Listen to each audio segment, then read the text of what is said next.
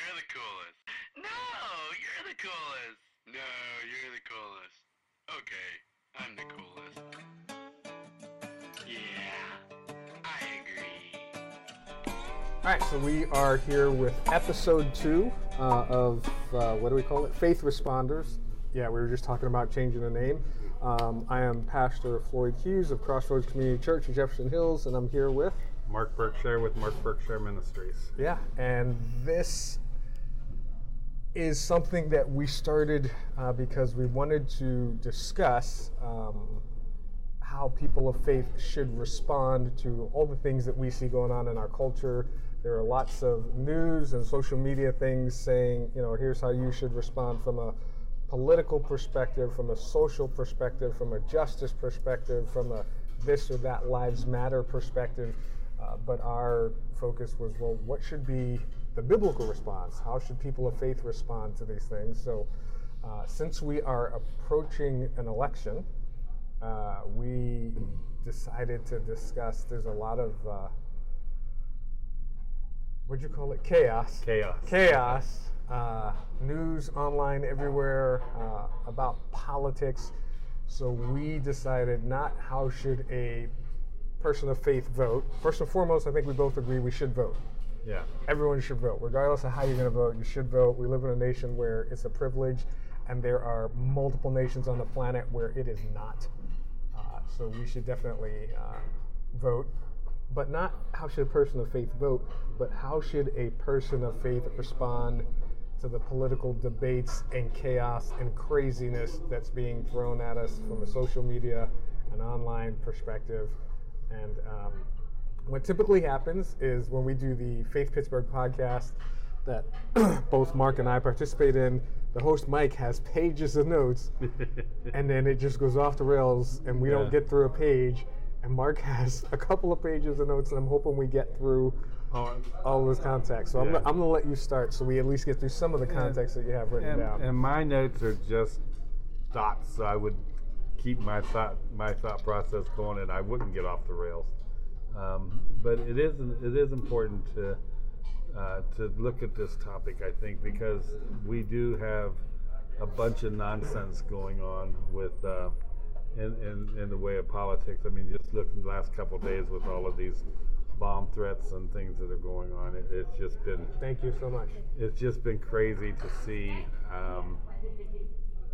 the level of insanity, I guess is the word, that is going on. And you know, one thing to think about in all of this, the Bible tells us that God is not the author of confusion. And all of this stuff that's going on with politics, with the elections and everything, there's all kind of confusion built up into it. Where is that confusion coming from? Where is the root of that? The Bible doesn't give us specific ways to vote. No Democrat, no Republican, just like it doesn't give us specific churches, no Baptist, no things. It gives us a guideline to follow. Now, I'm gonna stop you right there because that's an important thing, and I wrote this down as you started talking about parties, because there's a lot of division in the church, because people will look and say, hey, if you're not a Democrat, you can't be a Christian because you don't care about people and justice. And other people say, if you're not a Republican, you can't be a Christian because you don't care about the same things. Yeah. So what does the Bible say about how political party alignments, if anything? Absolutely. I should put that. Thank you so much. I should add that in there. If absolutely anything. Nothing. And before he goes on, the reason we keep saying thank you is because, as usual, we're in a restaurant. Yeah. Food and fellowship throughout the Bible, which is where we come, hang out, eat, get together, pray for one another, and when you're about 40 miles away from each other, easiest place to be. Yeah, it is the easiest place. So go ahead. All right, go ahead. But the Bible doesn't say anything about Democrat, Republican, socialism, non-socialism. Matter of fact, if you think about it, if you're a Christ follower, the only party we're under is a monarchy, because we're waiting for the King of Kings to come back.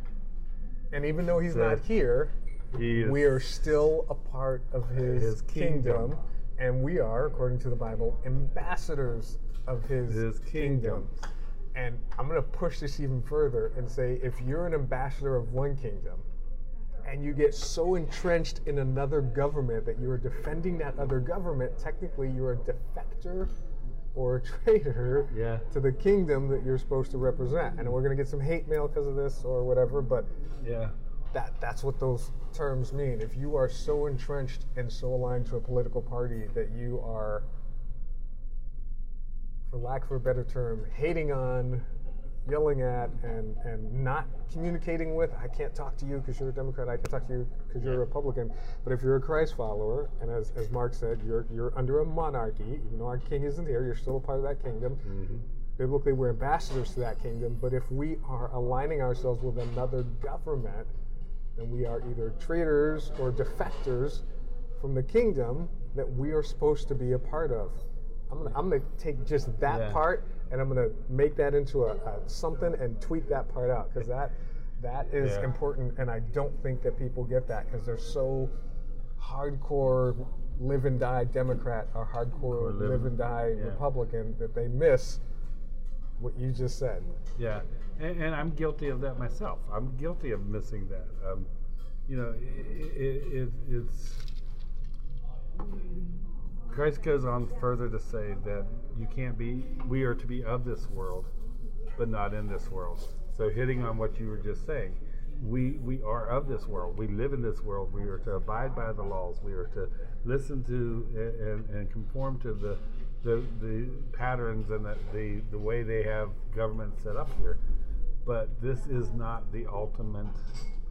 our ultimate goal. This is not where our citizenship is if we are a Christ follower. Going back to the kingdom. We're So, that's kind of the thing that I think we do miss a lot of, because we beat each other up on things, and we do this in the church all the time.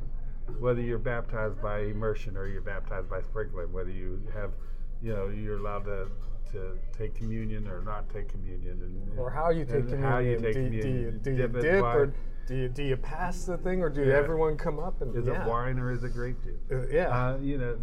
We beat each other up on these things, and we beat each other up hard. We don't just smack, and we beat each other up hard over stuff like this. And the Bible has nothing to say about it.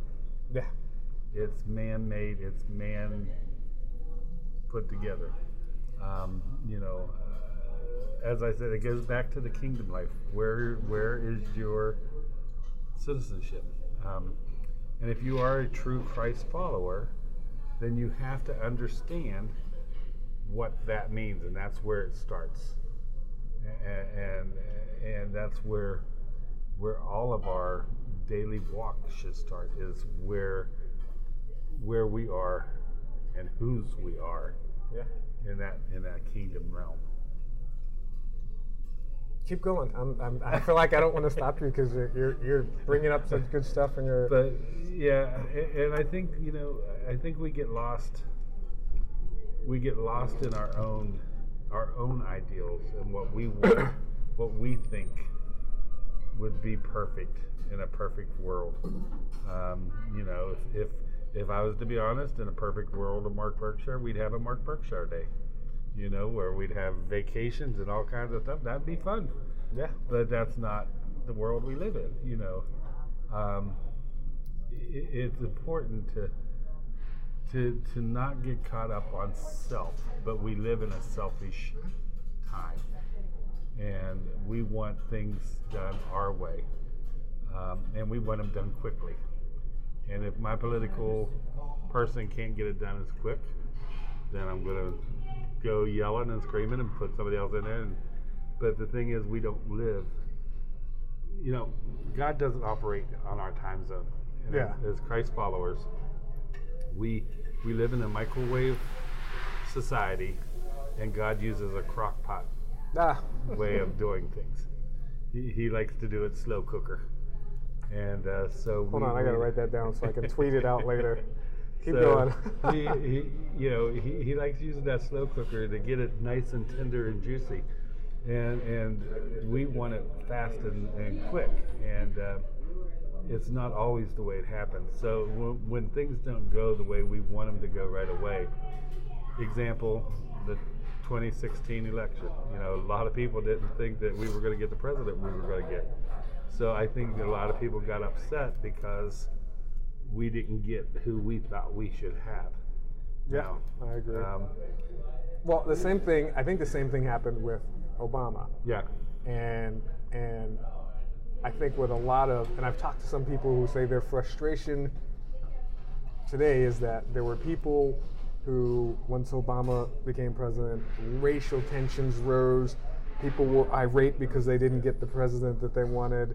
So now they feel justified in doing the same thing, but they didn't get the president that they wanted, and vice versa. So, and the interesting thing about that is there were more riots and more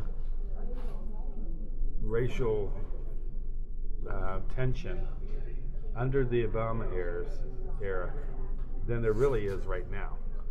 We are led to believe by media that there's a lot of racial tension going on, but there's not near the amount of riots that there was under previous years. Well, the only reason I'm going to move on from that is because I want to do in the future a podcast on racism, and because I think that is important. It's important in our culture today, and people see it a lot of different ways. And being black pastor of an all-white church, I probably have a different perspective on it than a lot of people, and I get a lot of criticism both ways. So and I wasn't trying to steal your thunder there, but I'm just saying that's part of the political scene, though. It is part of the political scene. So how do we reconcile? Going back to the kingdom concept, how do we reconcile? Hey, yes, we're kingdoms, but we're also we're representatives of God's kingdom, but we're also, for us here in America, we're Americans. So we are expected to live the American life. We all want the American dream. How do we reconcile the things of American culture, things of American politics with kingdom worldviews, morals, and values? How do you reconcile those two? And this is going to be a very plain answer for me, but it's get rid of yourself. Get rid of your ideas of what you think it looks like. Wait, so does that mean if I'm getting rid of myself says, hey, I should be, and I'm not, I'm actually a registered independent, but if myself says I should be a Republican or I should be a Democrat, does that mean you can't be a Republican or you can't be a Democrat? It doesn't at all. I mean, you go with what, in my mind, you go with what platform fits God's values the best. Notice I say God's values, not man's values, because you want to make sure that a platform is talking about and can be put to test on God's word. And neither party does it perfectly. Exactly. Repeat that again to make sure people get it. Because I don't want people walking away saying, yeah, they're Democrats, or yeah, they're Republicans, or yeah, they're independents. No, but the key is no party does it the way that God intended it to be. Right. Each party has some things that are, that lines up great with God's values, but they each have also some things that I don't think God would appreciate that at all. Yeah. So, and then take away from those values, depending on who's running or what office, then you have a man saying, this is the way I interpret those values, and this is my agenda. So add all of that to the mix. And in order to reconcile, you get rid of yourself, and you put God's word in the middle, and you stand on God's word, and you go on what God's word says. Nothing else. Nothing else but God's word. And I'm not saying it's easy, because I've not done it. I have my gripes and complaints, but that is what we are to strive for. So that's the goal, is trying to put God's word first. Now, what do you do when the party that you've aligned yourself with, because you say, hey, this party, I think the values that they're trying to promote do align with God's word, but then you come across, well, two questions. One is you come across where the values don't align, right? I'm writing these down so I don't forget to go back to them. So I say I'm going to be of this party because I think their values and what they're trying to do does support more or less God's agenda more than the other ones. So I say I'm going to align with that. So that's question number one. But what do you do when those values all of a sudden don't? Maybe because they take a turn in their direction, or no, they have a new leader at the face of that party or whatever. Or two, when other Christ followers tell you that the values don't. And you're like, yeah, they do. And they're like, no, that's why I'm of the other party. And you're both sitting next to each other on Sunday, during the Sunday celebration. And, you know, the pastor says something and one of you says, that's right. And the other one says, no, he meant that's wrong. What do you do then? Well, I think the good news is we live in a society and we live in a country where we can vote and change the direction of the party. But I think the main thing is to make sure before you jump off the wagon or jump on a wagon, either way, make sure you know what you're grounded in. Exactly. Where you stand and where your values are. And which ones you're willing to, okay, I understand they're a little gray there, I'll go with that, but which ones you're willing to, this is non-negotiable. Yeah. We live in one of the greatest countries in the world, if not the greatest country in the world. But our values change as often as we change our socks. And so we need to make sure... Wait, now qualify that. Our values as a country change? Or our values as a people? I would say as a people change, but what is the country made up of? Right. So, and I guess the problem people is, go, so goes the country. So goes the country and the values. Yeah, and the way it should go is, as the church goes, so goes the nation. Right. Doesn't go that way because our values shouldn't change because our God doesn't change. Right. So, you know, what was true Bingo. in the 1950s is going to be true in 2050. Yep.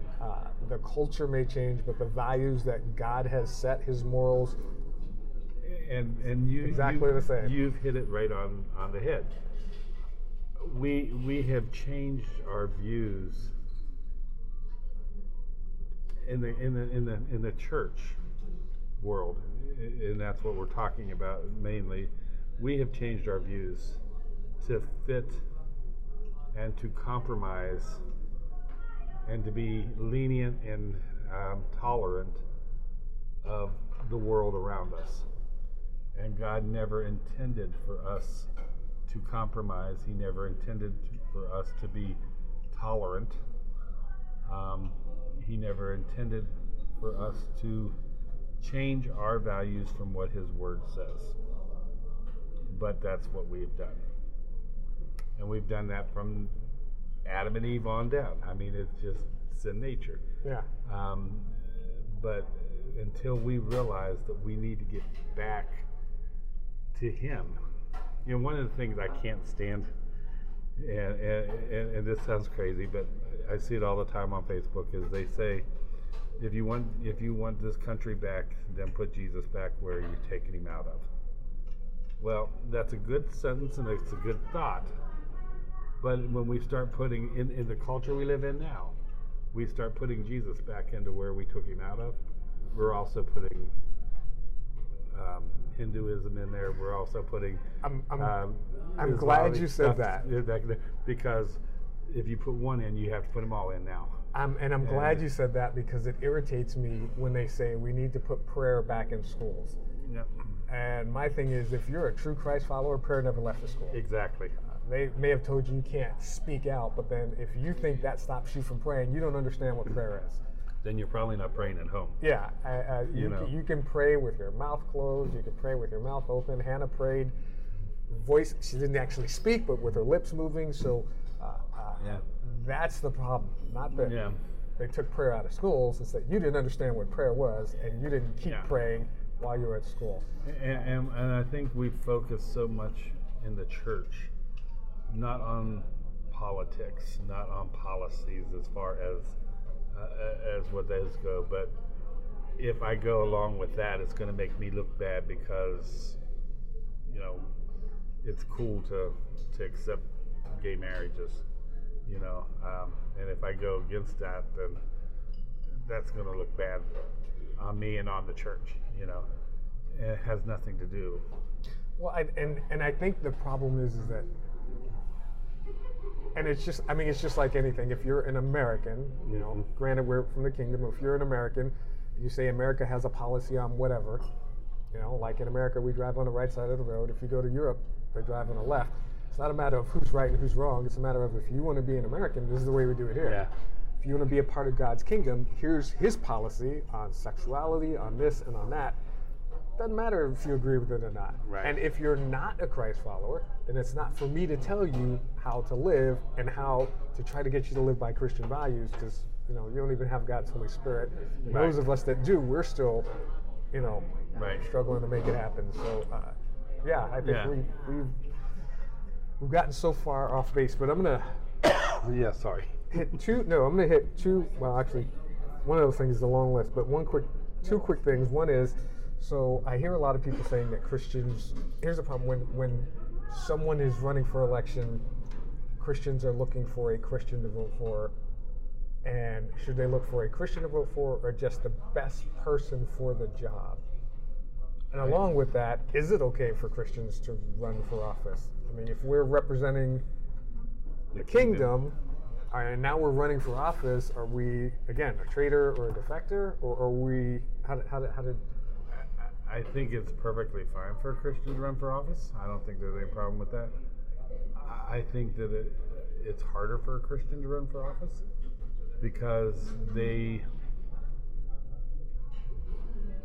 tend to compromise, and you know it's a fine line. You have to be.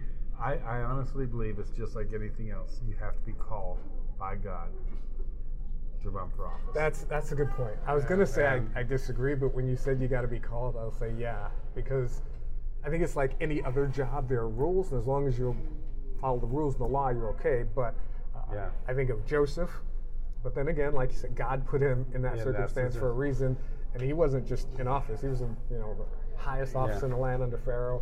And I think of I forgot the other name I had in my head, but other people who were in office in a country that wasn't their own, yet God used them there.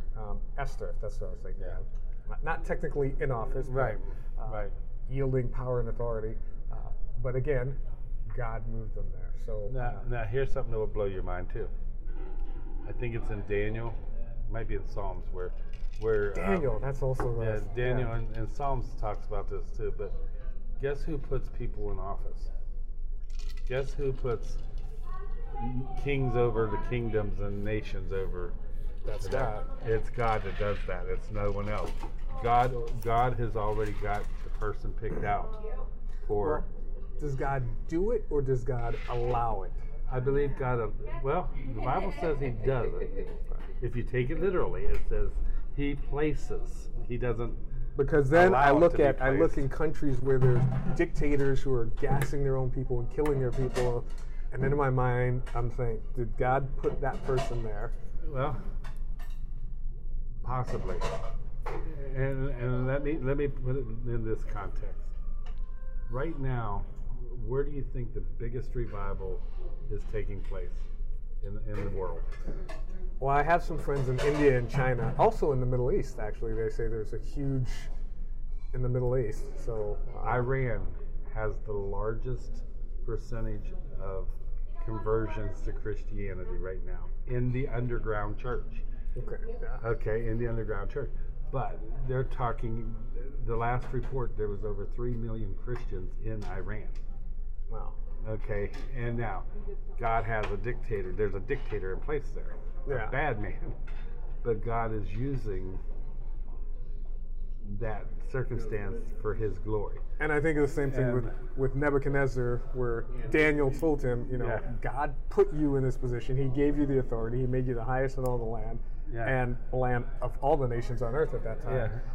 But for his purposes, but you're not doing what God wanted you to do. Right. So it is possible that God says, we look and say that's a dictator. Did God do that? No, God did it with the intention of, hey, I want you to do good things, and they're doing their own agenda. Or Pharaoh, who hardened his heart against God. Right. Yeah. But that's just something to think about, though, is God puts these men and these women in place. Even down to Congress, I honestly believe down to Congressmen. And even school boards, municipal levels. God puts them into position. With the expectation that they're going to do what he wants them to do and do it in a God-honoring way. And I know the first question we're going to get is, you're telling me that all those people are saved? No, I'm not saying that at all. No. And biblically, Nebuchadnezzar wasn't saved. Right. All of these people weren't saved, but God used them and still told them, here's what I want you to do. Yeah. So I believe that that's number one. We have to get the priorities of where the structure comes into place, how the structure works. It doesn't begin with man. It begins with God. And if you're a Christ follower and you've got your Christian worldview set the way it should be set, then priorities of God first is always the top priority. Right.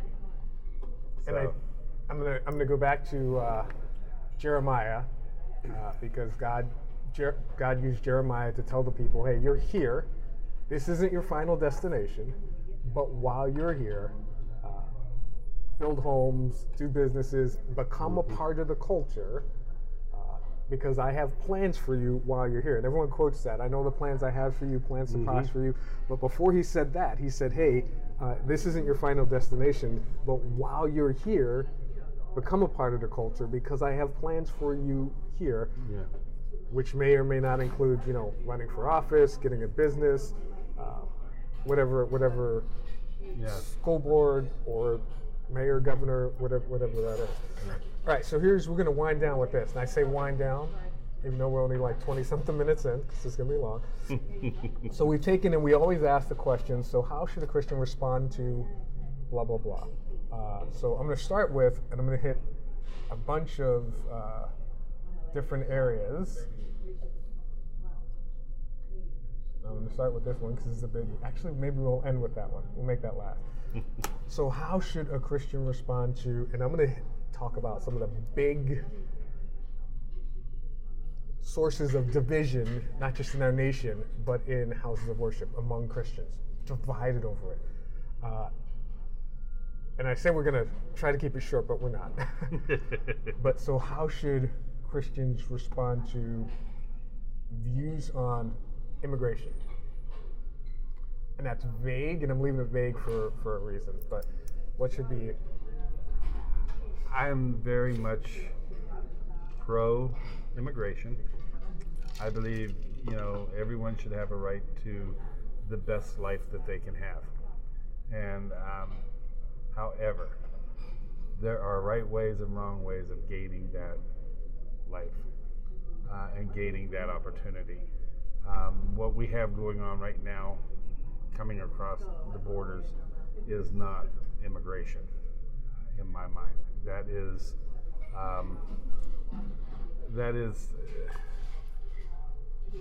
forcing yourself upon. It's like going to someone's house and they invited you to stay the weekend and you decided you wanted to stay for a year. And invited your cousins, your mom, your grandkids, and everybody else to come with you. Yeah. You can see how irritating and upset the host would be. Yeah. And that's the way I think it is right now.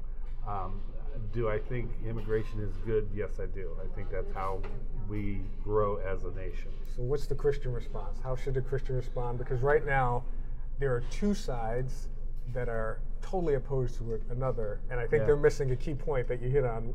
One side that says you can't come in, or one side that thinks the other says you cannot come in, which is not what they're saying, but they think that's what they're saying.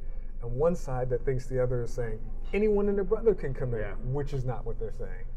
So I think the Christian response, in my mind, is love them, as brothers and sisters, as a God creation. I didn't say they're Christians. I said as a God creation. Love them as a God creation. And then take care of their needs, meet the needs that they have right now. And then very kindly and very nicely say, when you get everything in order, come back and do this the right way. And that might be the wrong answer. No, I don't know exactly how to get there. Well, I but think that's it. I think part of the problem. First of all, I agree with you. I think just like you keep your door locked, I probably keep my door locked. And even if I didn't, if someone came in, I would want to have a say on whether or not they could stay in it long. And I think that there is one side that's not saying you can't come in. It's saying, hey, there's a process to come in. And there's a realization that we only have so many resources. We still have a bunch of people that are homeless, jobless, poverty rates, unemployed. So to add more people to that without a way to say, how are we going to feed them, house them, clothe them, and get them jobs? And I would be upset if you turned around and you got 100,000 people, clothes, food, jobs, and homes, and I'm still living on the street without clothes, food, or a job. I have been here all my life. What's going on? But I think there is a process. There is a way to come in. If they want to change that, and we realize we do have more resources available, then let's change the laws to allow more people to come in a reasonable way. So I would agree. I would think the Christian response is, yeah, let's. If we think the way that allows people to come in isn't right, let's change the laws to match the resources that are available.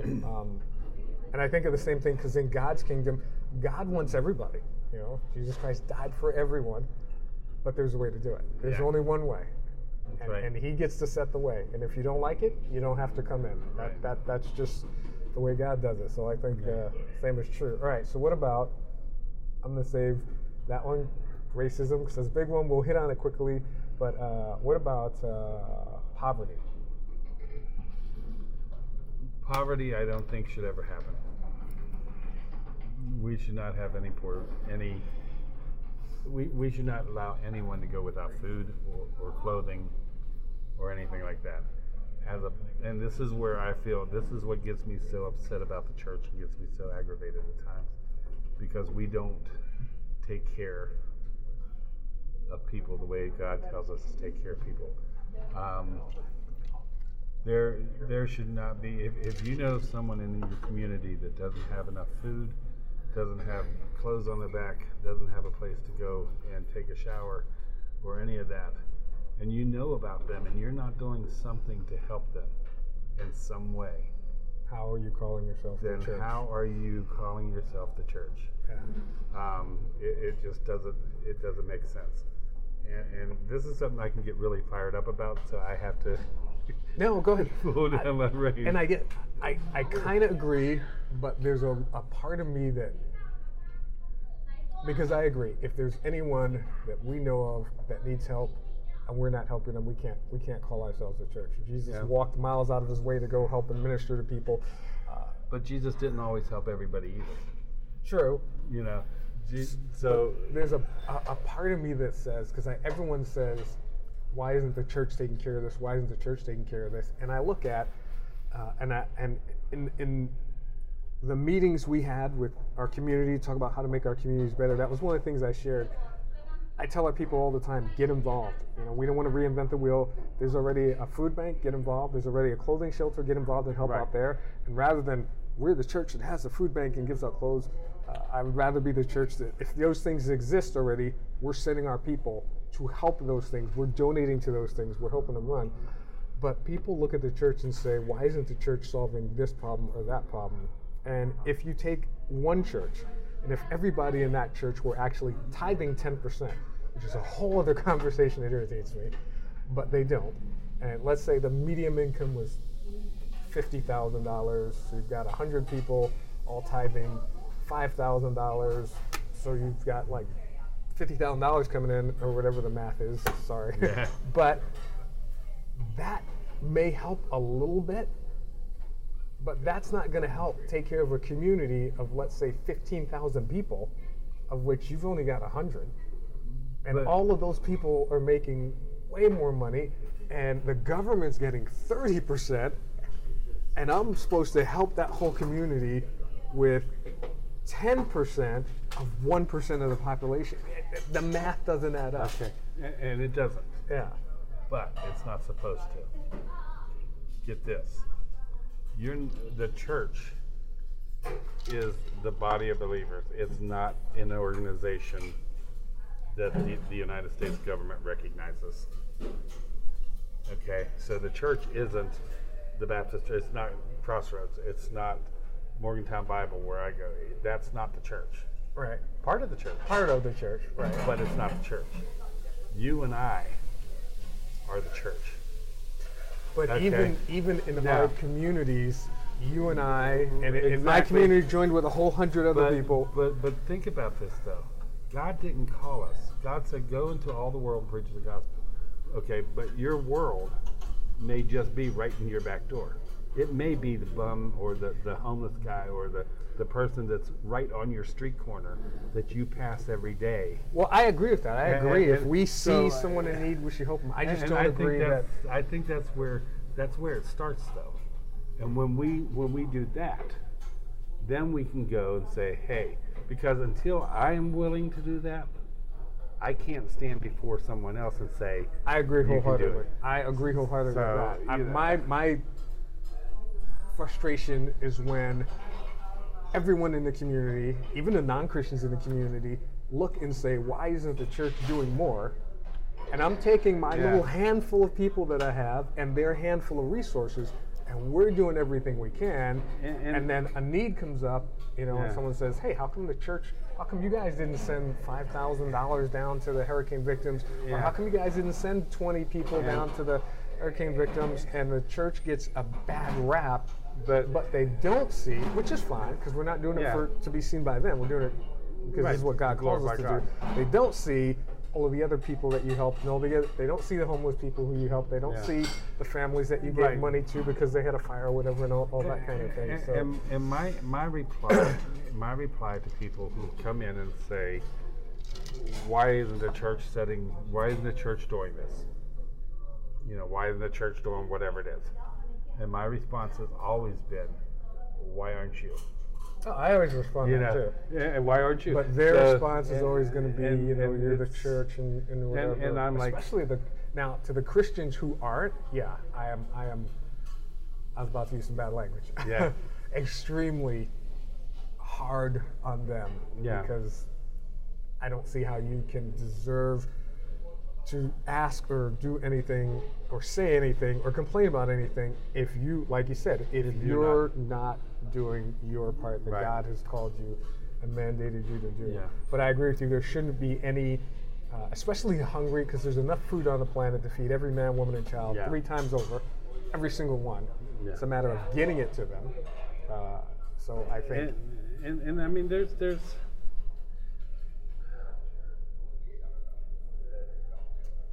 we live in a country, and this is where my mindset goes. So many countries other than ours, their big meal of the day may be a piece of bread, and that's all they get is a Right. piece of bread. Yeah, I agree. And they are happy with that. Where we have to have 3 meals a day, we have to have bread, potatoes, meats, all of that. And I'm not saying that's anything bad. If you look at me, you can see I like food. And That's I'm not- a that's not- big foodie. It's on But- all my social media. yeah. I love food. But Pictures of all I'm my just food. saying, we have a wrong. Again, it's perspective. It's where our perspective and our priorities are.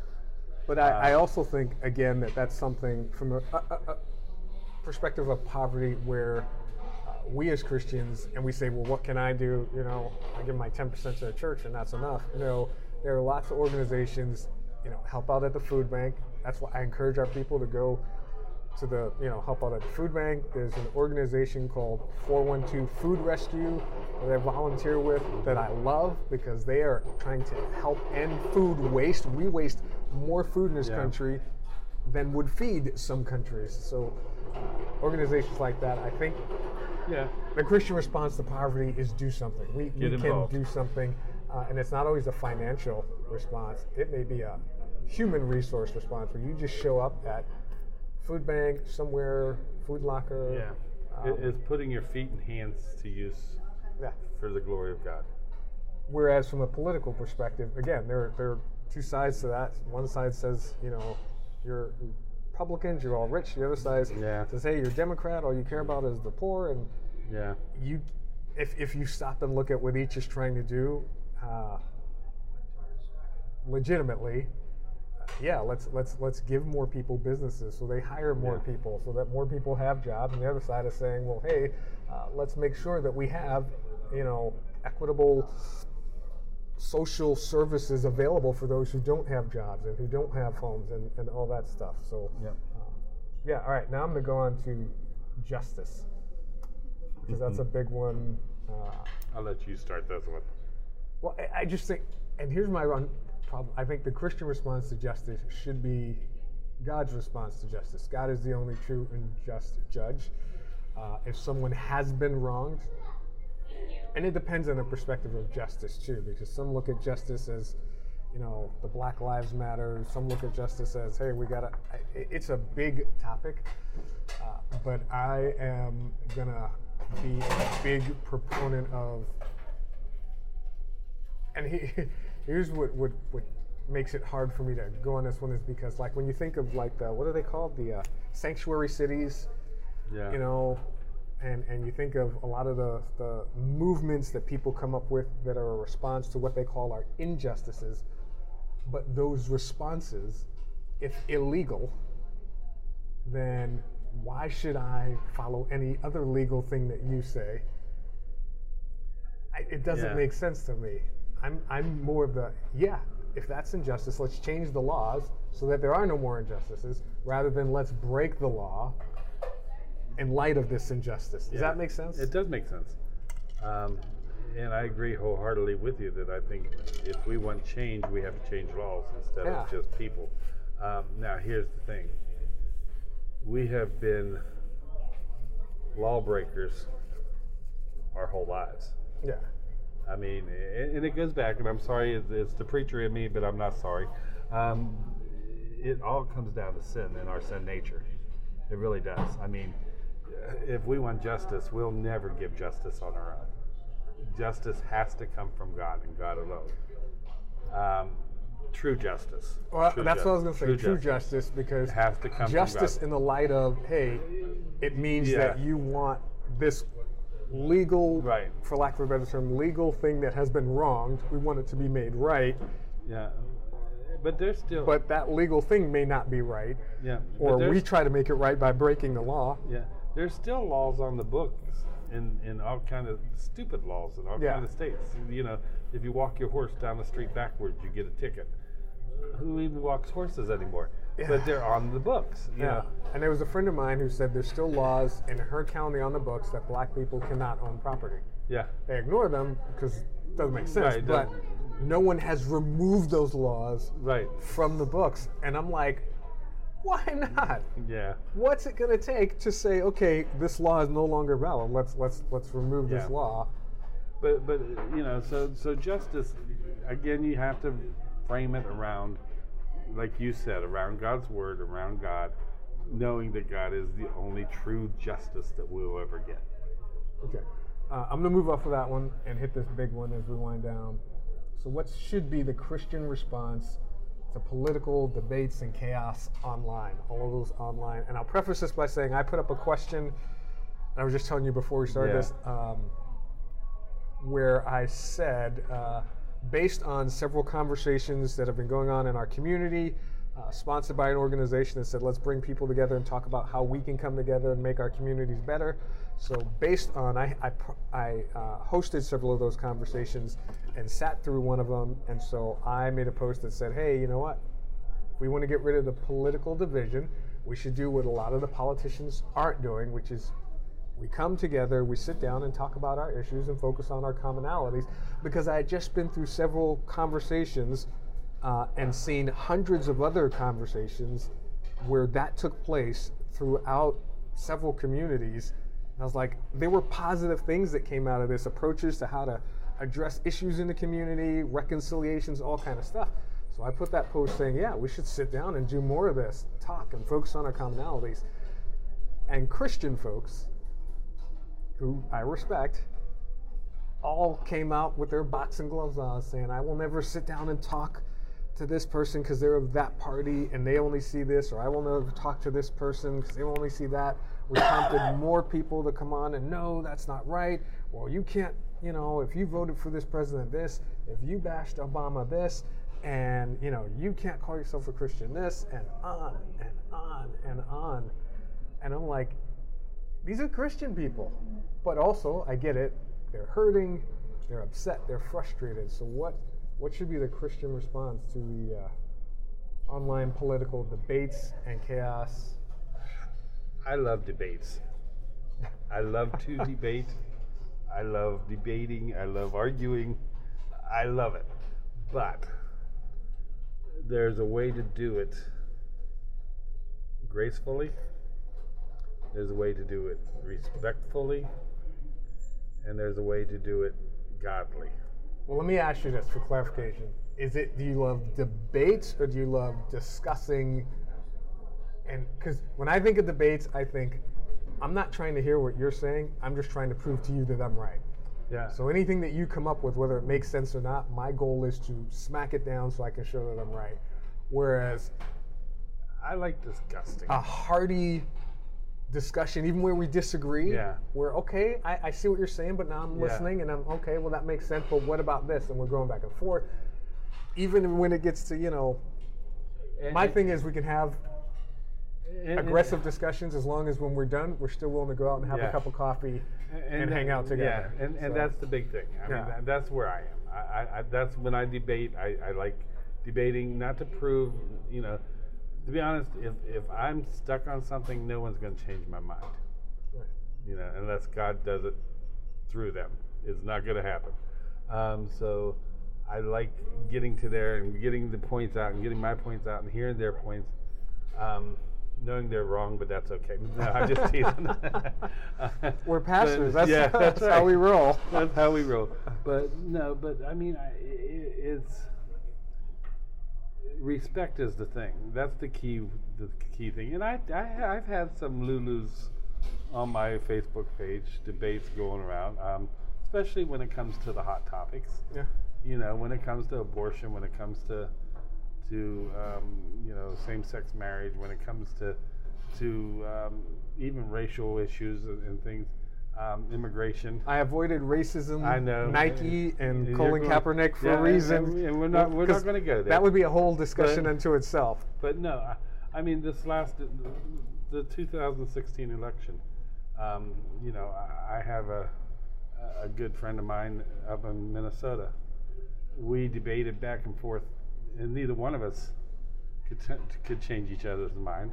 But he was a Bernie guy. He was for socialism and all of this stuff. And I'm trying to tell him how that's the wrong path to go down in my mind. And, we would get into it. And it get pretty heated online. And somebody came on, one of my friends from here that didn't know him, said, you can't talk to him this way, And he came back and said, well, he knew me since I've been in diapers. So I can't, I have all the respect in the world for him, So Daniel, he respected me for who I am, and knew that I wasn't going to disrespect him in any way, and wasn't going to love him any differently because he had a different view than I did. That's the thing. We're allowed to have different views. Yeah. Shocker. We are. We're allowed to have different opinions. We're allowed to have different ways of thinking about things. Even Christians can have a different way of thinking about things. The big thing is we can think all we want about anything else, but we have to know that Jesus Christ died for us, died on the cross, rose again, and now sits at the right hand of the Father so that we have life. And he died for that person for our sins. Debating or discussing with as well. Exactly. So that's the main thing. We have to make sure that respect is kept up front above everything else. Can you be a Christian and not respect someone? Two-part answer. Yes. And I asked that because, there are people who said, yeah, I'm a Christian, but I have no respect for Obama. Yeah, I'm a Christian, I have no respect for Trump. Yes, you can be a Christian and have no respect. However, you cannot be a useful, or that's not really the word I'm looking for. You can't be a Christian with action, that has actions. If you are, if in any way effective, that's what I'm thinking of. You can't be an effective Christian if you are bad-mouthing someone, talking down on someone, putting someone down all the time. How can you be effective in your walk? Yeah. If you're not respecting that. And the Bible says, let nothing come out of your mouth except what is good and encouraging for others. Right. So, and the thing is, respect isn't that hard. Yeah. It doesn't mean I don't have to agree with you to respect you. Yeah. I can respect the office you hold. And I think that's where that's where the problem lies today. We don't respect the office anymore. I agree with that, but I will also say the Christian response should be, because I look at a Franklin Graham who totally against everything that Obama, almost everything he did, but every public comment, I don't know what he said behind doors, but every public comment post he made about him was done in a respectful way to say, I disagree with you and you're wrong. So yeah, I get that 100%. I don't see.